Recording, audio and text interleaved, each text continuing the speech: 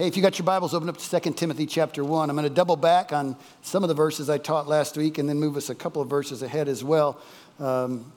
It was a couple of weeks ago, I was really seeking the Lord about where the next place we were going, and I had the impression of 1 Timothy and spent a whole day reading through 1 Timothy and was wrestling with all of that. And then at the end of that day, I felt prompted to read 2 Timothy. And once I read 2 Timothy, I knew I'd been reading 1 Timothy to get me ready for 2 Timothy. And we're just going to work our way through this book, through 2 Timothy. I don't know how long it'll take, but we'll just work our way through it until we get there. There is so much richness in this book that's so relevant and timely for us in this day and in this hour. So anyway, we're going to double back a little bit this week and then move a little bit ahead. My dad was a trained optimist. I'm an instinctive optimist. I was born that way. My dad was a trained optimist. He was a how's your PMA purveyor of positive thinking thoughts. Do you know PMA? Positive mental attitude.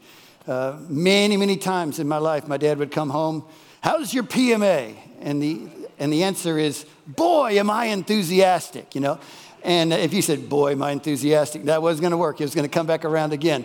And he was a glass half full person. And I'd come to him and struggling with things. That seems like a problem. No, that's not a problem, son. That's just a challenging opportunity. And I'm still pretty sure that I've run into some things that were flat out problems, bigger than challenging opportunities. But that was his line. He just constantly said it. And I remember so many times throughout my life, he would say to me, keep the faith. Keep the faith. And what he meant was keep trusting the process. Stay the course. Don't lose heart. Don't give up. In Paul's second letter to Timothy, which turned out to be his final letter, the spiritual father in Paul wanted his spiritual son, Timothy, to keep the faith, to stay strong in his sincere faith, to stay strong in his steadfast faithfulness. Paul was keeping Timothy lifted up and covered with night and day prayers. And as Paul did that, Timothy's faith was so vividly in the forefront of Paul's mind that it was touching the heart of this thick-skinned apostle. Paul's not one of those touchy-feely type guys. I mean, he was like straight at it, strong. But as he's praying and remembering and lifting up Timothy, even Paul's heart was being touched by Timothy's faith. Now, almost every time this Greek word for faith is used in the New Testament, it means a persuasion, a credence, a moral conviction, especially reliance upon Jesus Christ for salvation. Paul saw all that and more in Timothy's generationally enhanced, alive, and living faith. Paul called it a sincere faith. The King James says the unfeigned faith. Sincere can also mean without hypocrisy. At the same time, a few years into Timothy pastoring in Ephesus, Paul was also very aware of the ministerial struggles and challenges that Timothy was dealing with on a day-to-day basis from a wide variety of religious resistors and resistance. And Paul knew that that religion was the enemy of faith. Religion is the enemy of faith. In his lifetime, Paul had been on both sides of that equation. He was the persecutor and the persecuted. And Paul came to see and understand beyond any shadow of a doubt that Jesus had not come to introduce a new religion. Instead, when Jesus came, he directly challenged the prevailing religions of his day. Jesus' harshest, most correcting words, even his rebukes, weren't delivered to the people that you'd think, sinners and tax collectors. No, they were delivered to the religious leaders of his day, including the day Jesus literally knocked Paul, who was known as Saul that time, off his horse and left him blinded for 3 days. Many years later, when Paul launched into his ministry, he regularly challenged the prevailing religions of his day. Paul taught a faith based in internal conversion rather than external conformity.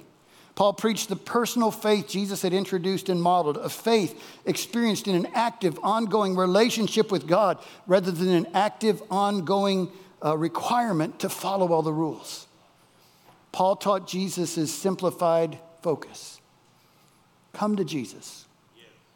Take his yoke, learn from him. Whoever loses his life for Jesus finds it. Then abide in him, remain in him, obey his commands, love God, love people. Apart from him, we can do nothing. In two individually unique ways, Jesus and Paul both walked out and demonstrated a very relational faith that overflowed into acts of courage and love and power while living submitted to God and true to the Scriptures. Paul had mentored Timothy into a similar understanding of how to live as a follower, disciple of Jesus in the years that they had spent together. 2 Timothy 1:6. And so for this reason, I remind you to fan into flame the gift of God which is in you through the laying on of my hands. This was an intentional, targeted follow-up to what Paul had written Timothy in the first letter, which reads like this from the Passion. Don't be intimidated by those who are older than you. Simply be an example that they need to see by being faithful and true in all you do. Speak the truth and live a life of purity and authentic love as you remain strong in your faith. Be diligent in devouring the word of God. Be faithful in prayer and in teaching the believers. Don't minimize the powerful gift that operates in your life. Make all of this your constant meditation and make it real with your life so everyone can see that you are moving forward. Give careful attention to your spiritual life and every cherished truth you teach. For living what you preach will then release even more abundant life inside of you and to all those that listen to you. They're such powerful words. They're powerful to read and they're easy to read, but the living them out is a harder thing. And the living them out is where the water hits the wheel. And I think it's very possible that when this second letter arrived, Timothy's faith and gift might not have felt so aflame to him. And I love that about God. I love the way God gets to us the things that we need when we need them. You're having a hard day and you jump in the car and all of a sudden the first song that pops up on the radio is exactly what you needed to hear. What comes up on your Spotify is just what you needed to hear. Or maybe it's a billboard that you see. It might not be a Christian billboard, but the phrasing out, that's exactly the answer that you need. I've had God speak to me several times when I've been in movies and just the presence of the Lord just wash over me. It wasn't a Christian movie, but just in the movie and just having an experience and an encounter with God. I've even been in church services where the preacher said things that got my attention and that's what I needed to hear. It's even happened.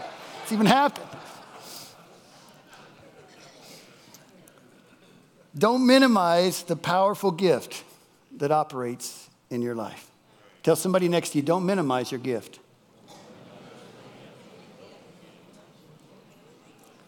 Sometimes I got to hear it more than once. Tell somebody else, don't minimize your gift. Paul reminded Timothy of the unique spiritual gift that had been imparted to him. But I think it's important for all of us not to underestimate the gift and the gifts that have been imparted to us. You see, once we've been born again, in addition to whatever grace and redemptive gifts God has uniquely imparted to us through the Holy Spirit, we are carriers of the capital G gift. We are carriers of the presence of Jesus himself. The radiance of God's glory, the exact representation of God's being is in us. And we all live each day with an open door of opportunity as well as an open invitation to keep the life of Jesus and our other gifts stirred up and fanned into flame in such a way that they can't just quietly reside inside of us.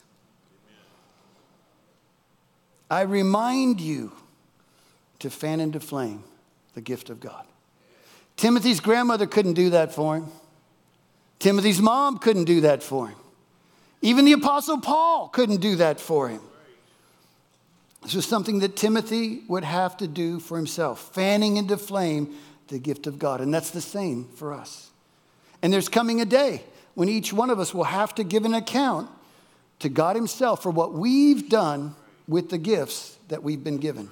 1 Corinthians 3 says that all our work will be shown for what it is because the day will bring it to light and it'll be revealed by fire, and the fire will test the quality of each person's work. And on that day, there will be rewards for the things that we've built and done with our gifts that last. And on that day, there will be mercy for us if the things that we've built and done with our gifts don't make it through the fire. What there won't be on that day is any room for excuses or justifications or the blame game. It'll be solely on us. Every gift we've been given is meant to be used and invested now by us for the furthering of God's kingdom on earth as it is in heaven. What we do or do not do matters now as well as on into eternity. The Holy Spirit prompted Paul to give Timothy, in every reader's sense, an alarm clock-like wake-up call.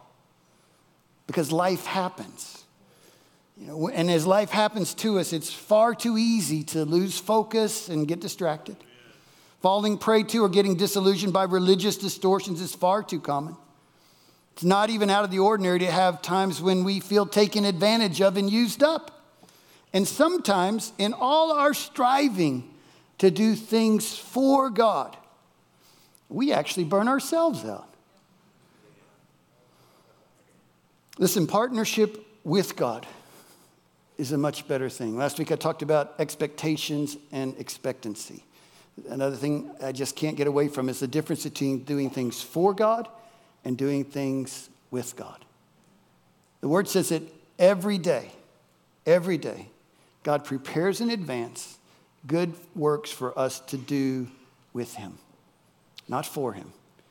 The with him things are more beneficial. The with him things are more rewarding. When we're doing things with him, we will not burn out.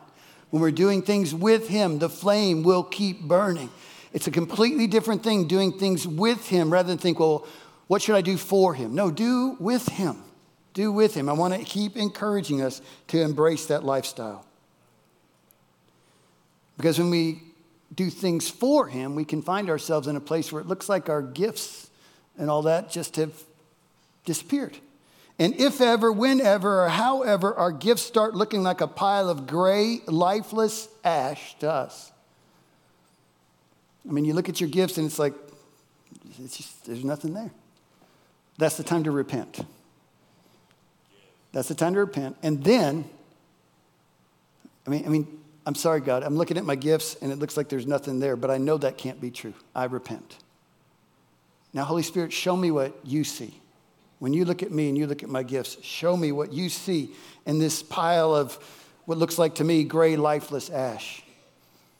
And when that happens, what we see is not lifeless ash, but we see embers that God in his mercy has kept slowly burning so we can fan them back into flame. Because you see, the gifts and the callings of God are irrevocable. And like we said last week, I'll say again this week, we have a God that loves to give us beauty for ashes. Now, we know this letter was specifically written to a real person, an established historical figure, a young man named Timothy. But in the wisdom and kindness of God, this letter was also preserved and included in the New Testament, and that makes every hearer and reader sense the ultimate target audience. The name Timothy means one who honors God. I was doing some more research on this overnight. One who honors God. But it comes from the combination of the words valued and esteemed to the highest degree by God himself. So we're all created to honor God, which is an overflow about how God feels about us. It's like we can honor God because he has honor in his heart towards us. It's like we can love him because he first loved us. And you see, God really does love us. Hey, he even likes us. But he also loves us too much to leave us like we are right now. Several times in the past when we were in Fort Worth, we were blessed to have Kim Clement come to and minister at our church. How many have ever seen Kim Clement minister? Whew, so powerful. And he and his band would be up there on the stage, and Kim would be playing away on the piano, and all of a sudden Charlie would start thumping on the bass, boom, boom, boom, boom, boom, boom, and Kim would jump into, he's seen us in the future, and we look much better than we do right now.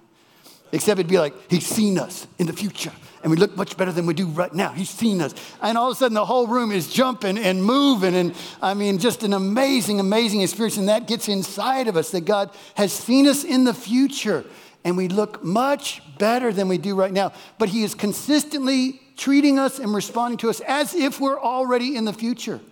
Because he knows as he speaks into that, it calls us to that. One of the mistakes we make as parents sometimes is we spend so much time correcting our kids where they are, rather than call, no, I know you. I know the destiny in your life. I know what you're called to. You can't live like this because this is what you're created to do. And we keep calling them up into that place, and they step into that. And God That's God. Any parent that's done that knows that wasn't their idea first. That's God's idea, because by his Spirit, God is constantly wooing us into greater levels of maturity, greater levels of honor, and also greater levels of personal responsibility. But I want to play with that word a little bit.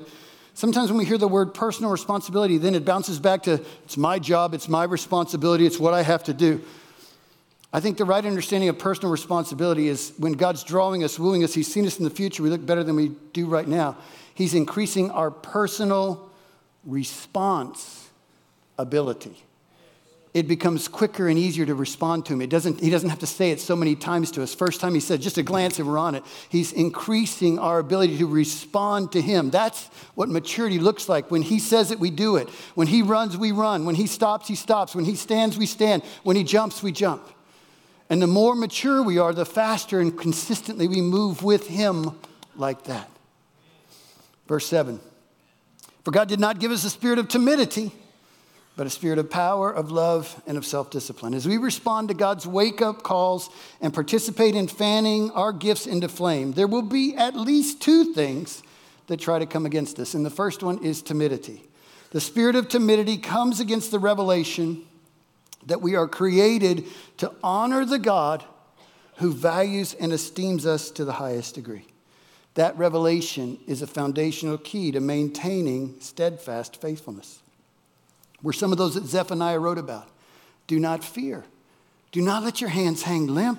Throw up your hands and praise me. No, that's not what it said. That was the song we sang this morning. Do not fear. Do not let your hands hang limp. The Lord your God is with you. He is mighty to save. You got a lion inside of you. He will take great delight in you. He'll quiet you in his love, but he will rejoice and spin wildly about over you with singing. Is that how you see yourself in relationship with God right now? You see, if there's anything inside of us that resists that he takes great delight in me. He quiets me in his love. He's rejoicing and spinning and singing over me. If there's anything inside of us that resists that, and wherever we allow that resistance to remain in us, we are giving legal access to the spirit of timidity. And the fruit of that decision is fear, faithlessness, low self-confidence, a lack of courage. Sometimes we go after the fruit, but if you want to get rid of it, you got to get to the root. And the root of fear and faithlessness and low self-confidence and lack of courage is the spirit of timidity. And those things that come with the spirit of timidity work together to suppress and extinguish the use of our gifts. They make us shy about our gifts, shy to express them, shy to even confess that they exist in us, shy to use them. But timidity is a liar, and the spirit of timidity is a deception. The spirit of timidity causes us to look away from and lose focus on our true identity in God. As I was working on that this week, just digging into this, all of a sudden, here's the thought that I had about timidity that I had never had before. The spirit of timidity comes against our identity as Timothy. Timidity comes against Timothy. Timidity comes to us and says, you're not honored, you're not highly esteemed, and you won't honor God. To which we got to say, no, excuse me, that is who I am, and that is what I'm going to do. Timidity comes against the revelation of our Timothy status with God. And the spirit of timidity is a real foe, but it's a counterfeit influence. Now listen, caution is a God-given alertness, wisdom, and prudence in hazardous situations, but that's a totally different thing than timidity. And recognizing that the spirit of timidity is not from God is an important revelation to grasp firmly and not let go. And beyond that, let's declare this full truth and revelation of 2 Timothy 1:7 together. For God did not give us a spirit of timidity, but a spirit of power, of love, and of self-discipline. We read this together last night, and I felt like, and I do it this morning, we need to stand up when we say this. You can't just declare this sitting down. We need to stand up. This is the word of God, and we need to stand up and honor it and speak it. For God did not give us a spirit of timidity, but a spirit of power, of love, and of self-discipline. One more time. For God did not give us a spirit of timidity, but a spirit of power, of love, and of self-discipline. Thank you, Lord. Thank you, Lord. You can be seated. You can be seated. I got a few more to go. Verse 8. So don't be ashamed to testify about our Lord, or ashamed of me as prisoner, but join me in suffering for the gospel by the power of God. The second thing that can come against us is shame. Timothy was also being confronted by a spirit of shame, and it was trying to shut down his confidence in testifying and declaring the gospel message of Jesus. It was also trying to undermine Timothy's confidence in Paul, who was in prison when he wrote him this letter. A spirit of shame was trying to discredit Paul's life and example in Timothy's mind. And he was trying to get Timothy to doubt his own legacy of sincere faith, as well as the giftings that had been imparted to him. The end goal of shame was to silence Timothy's witness. And that's what shame still tries to do to us today. The definition of shame is a painful feeling arising from the consciousness of something dishonorable, improper, or ridiculous done by ourselves or done to us by another person. Shame is the slime that goes with sin. It's the residue of willful disobedience. It thrives in places of woundedness and brokenness. Creates feelings of worthlessness, unacceptability, even illegitimacy. Shame makes us feel murky on the inside. And shame causes us to become disoriented and disillusioned. It's one of the devil's favorite tools. Shame traffics in condemnation. And that's what makes it so different than the conviction that comes with guilt. Guilt says, I made a mistake. I did it. I made a mistake. But shame is a more personalized attack, and its influence causes us to think, I'm a mistake. I'm a mistake, and there's nothing that can change that. When we give shame a place in us, it will work to isolate us away from other people and away from our awareness of God's presence in us.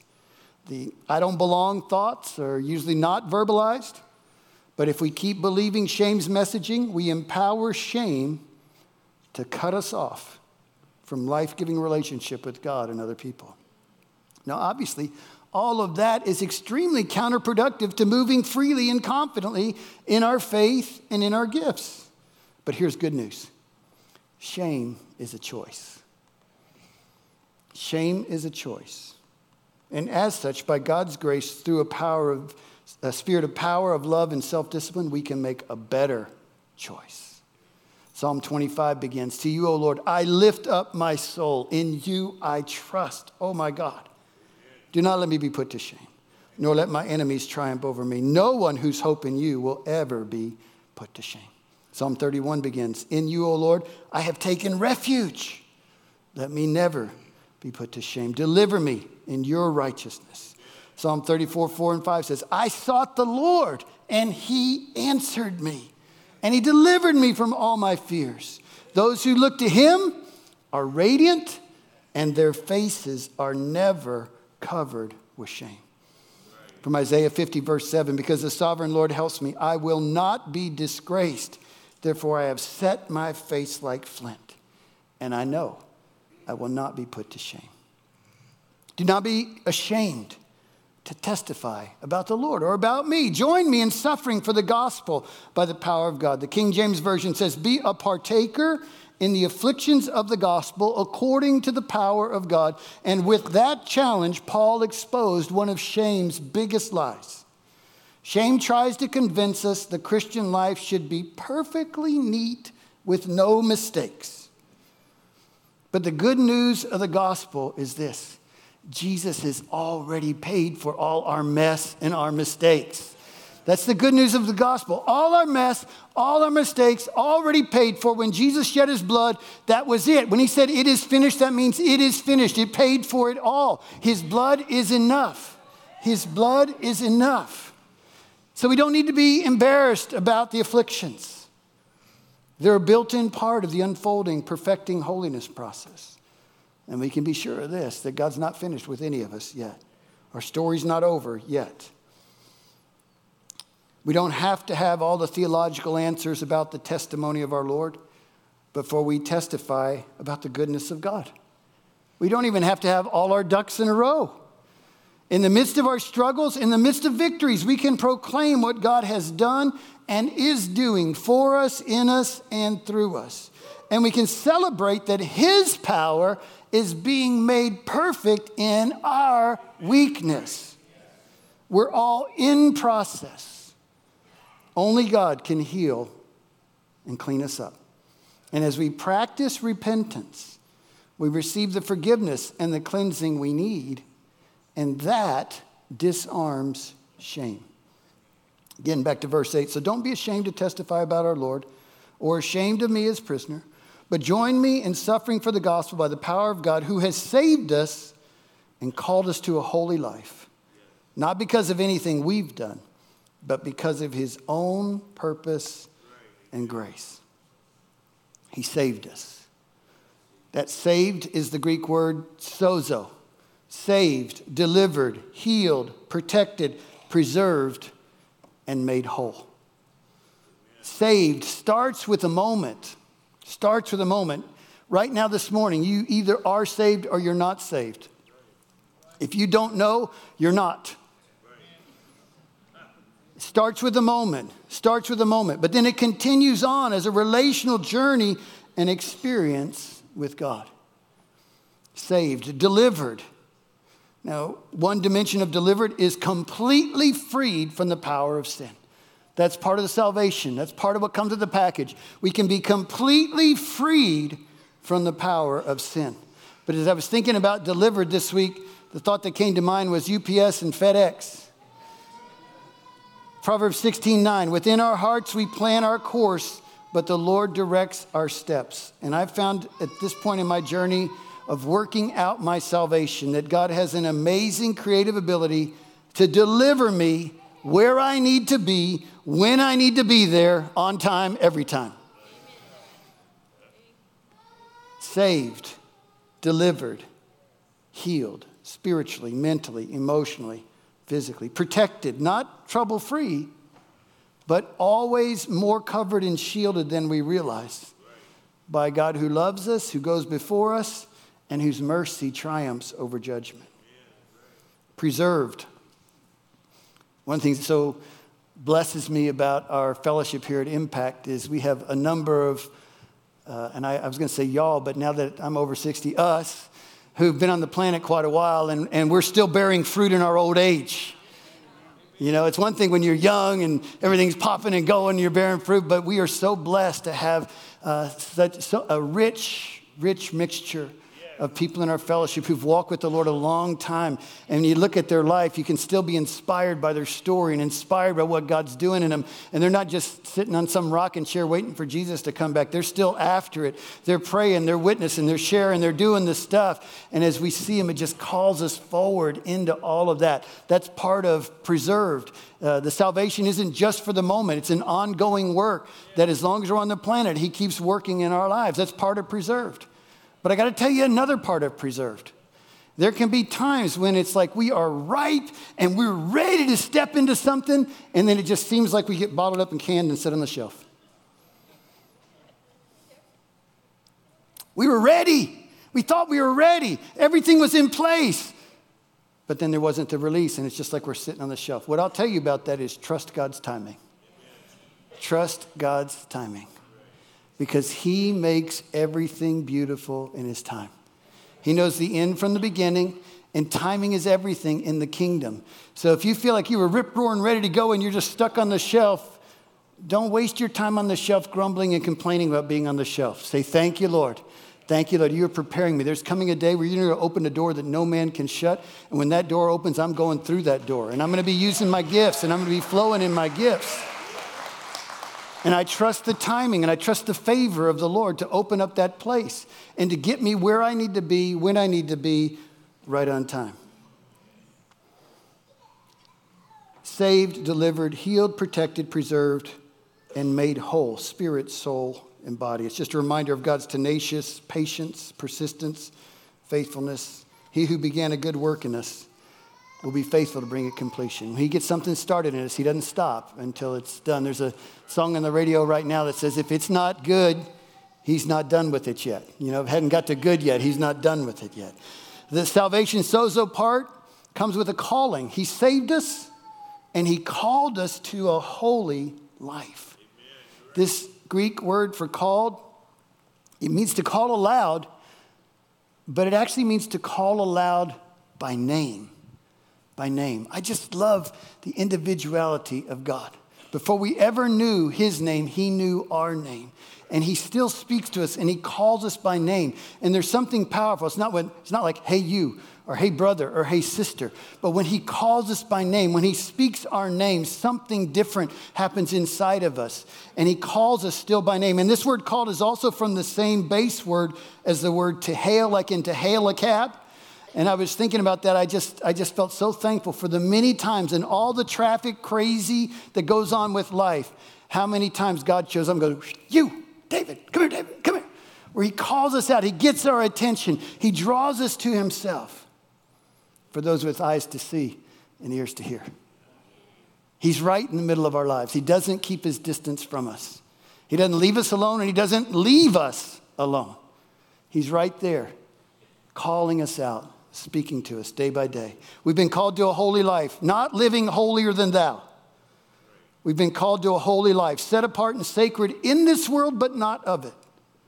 Called to a holy life that doesn't tolerate or excuse sin.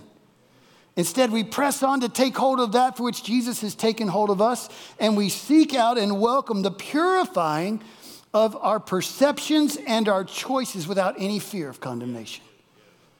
Called to a holy life, to the most magnetic, real, irresistible kind of holiness modeled and demonstrated by Jesus. Called to a holy life, saturated with God's presence and mercy. This call to a holy life can also be translated as called to a most holy thing. It's an invitation into a Holy Spirit life where we regularly get to experience his indwelling power and presence and where our lives produce and express his fruit. Love, joy, peace, patience, kindness, goodness, faithfulness, gentleness, self-control. But why? Why does God do it? And why do people like us get to respond and be part of it?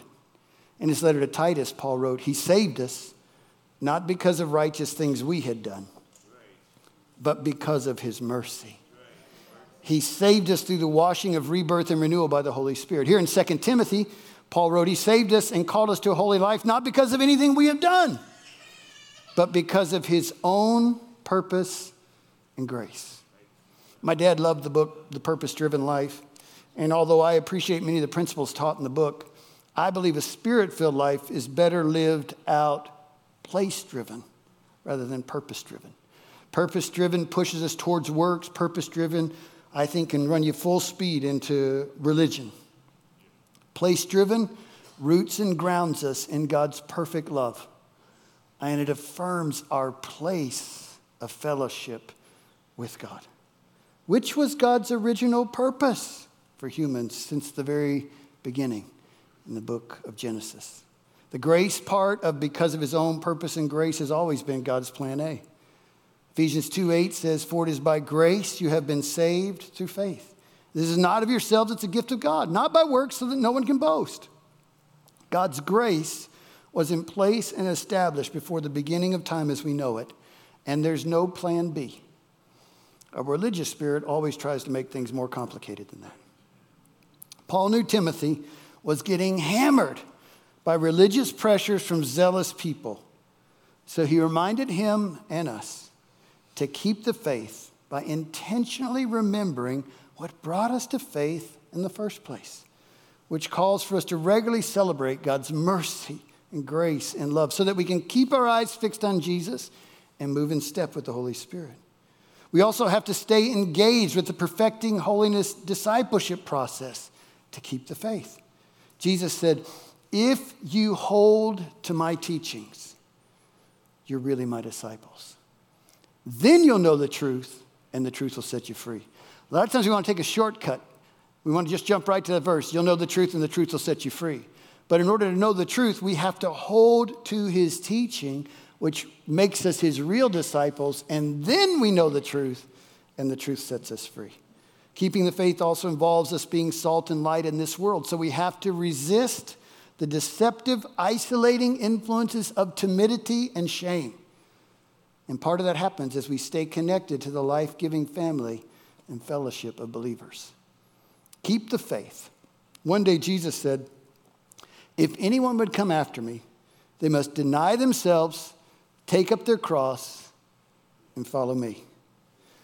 That same day, that same conversation, Jesus ended with these thought-provoking words. If anyone is ashamed of me and my words in this adulterous and sinful generation, the Son of Man will be ashamed of them when he comes in the Father's glory with the holy angels. Let's stand together. Lord, we don't want to give any ground inside of us to anything, timidity, shame, anything that would cause us to be ashamed of you. We are so blessed to be loved by you. And in the midst of this broken, adulterous generation, there you are working in our lives, setting us apart as salt and light. And so we ask, Lord, that you would just keep drawing us to yourself. Keep us running in pursuit of you. Keep us fanning into flame the gifts that you've given us. Help us keep trusting your timing and your purpose to move with you day after day after day into the good things you plan each day for us to do. Thank you, God. Thank you, God. Thank you for what you're doing in each of our lives. Thank you for the gifts that you've entrusted to us. Thank you for the unique things that each one of us can accomplish that's needed. There's things that we can do together that's powerful, but there are things that if we don't do it, it doesn't get done. And you made us that way. And so I pray, Lord, that we would continue to take hold of that for which you've taken hold of us individually, uniquely by name to do. And we would grow into being the fullest expression of who you've created us to be so that we can do the things that you've created us to do for your name's sake and for your glory. Amen? Amen. All right. Thank you so much.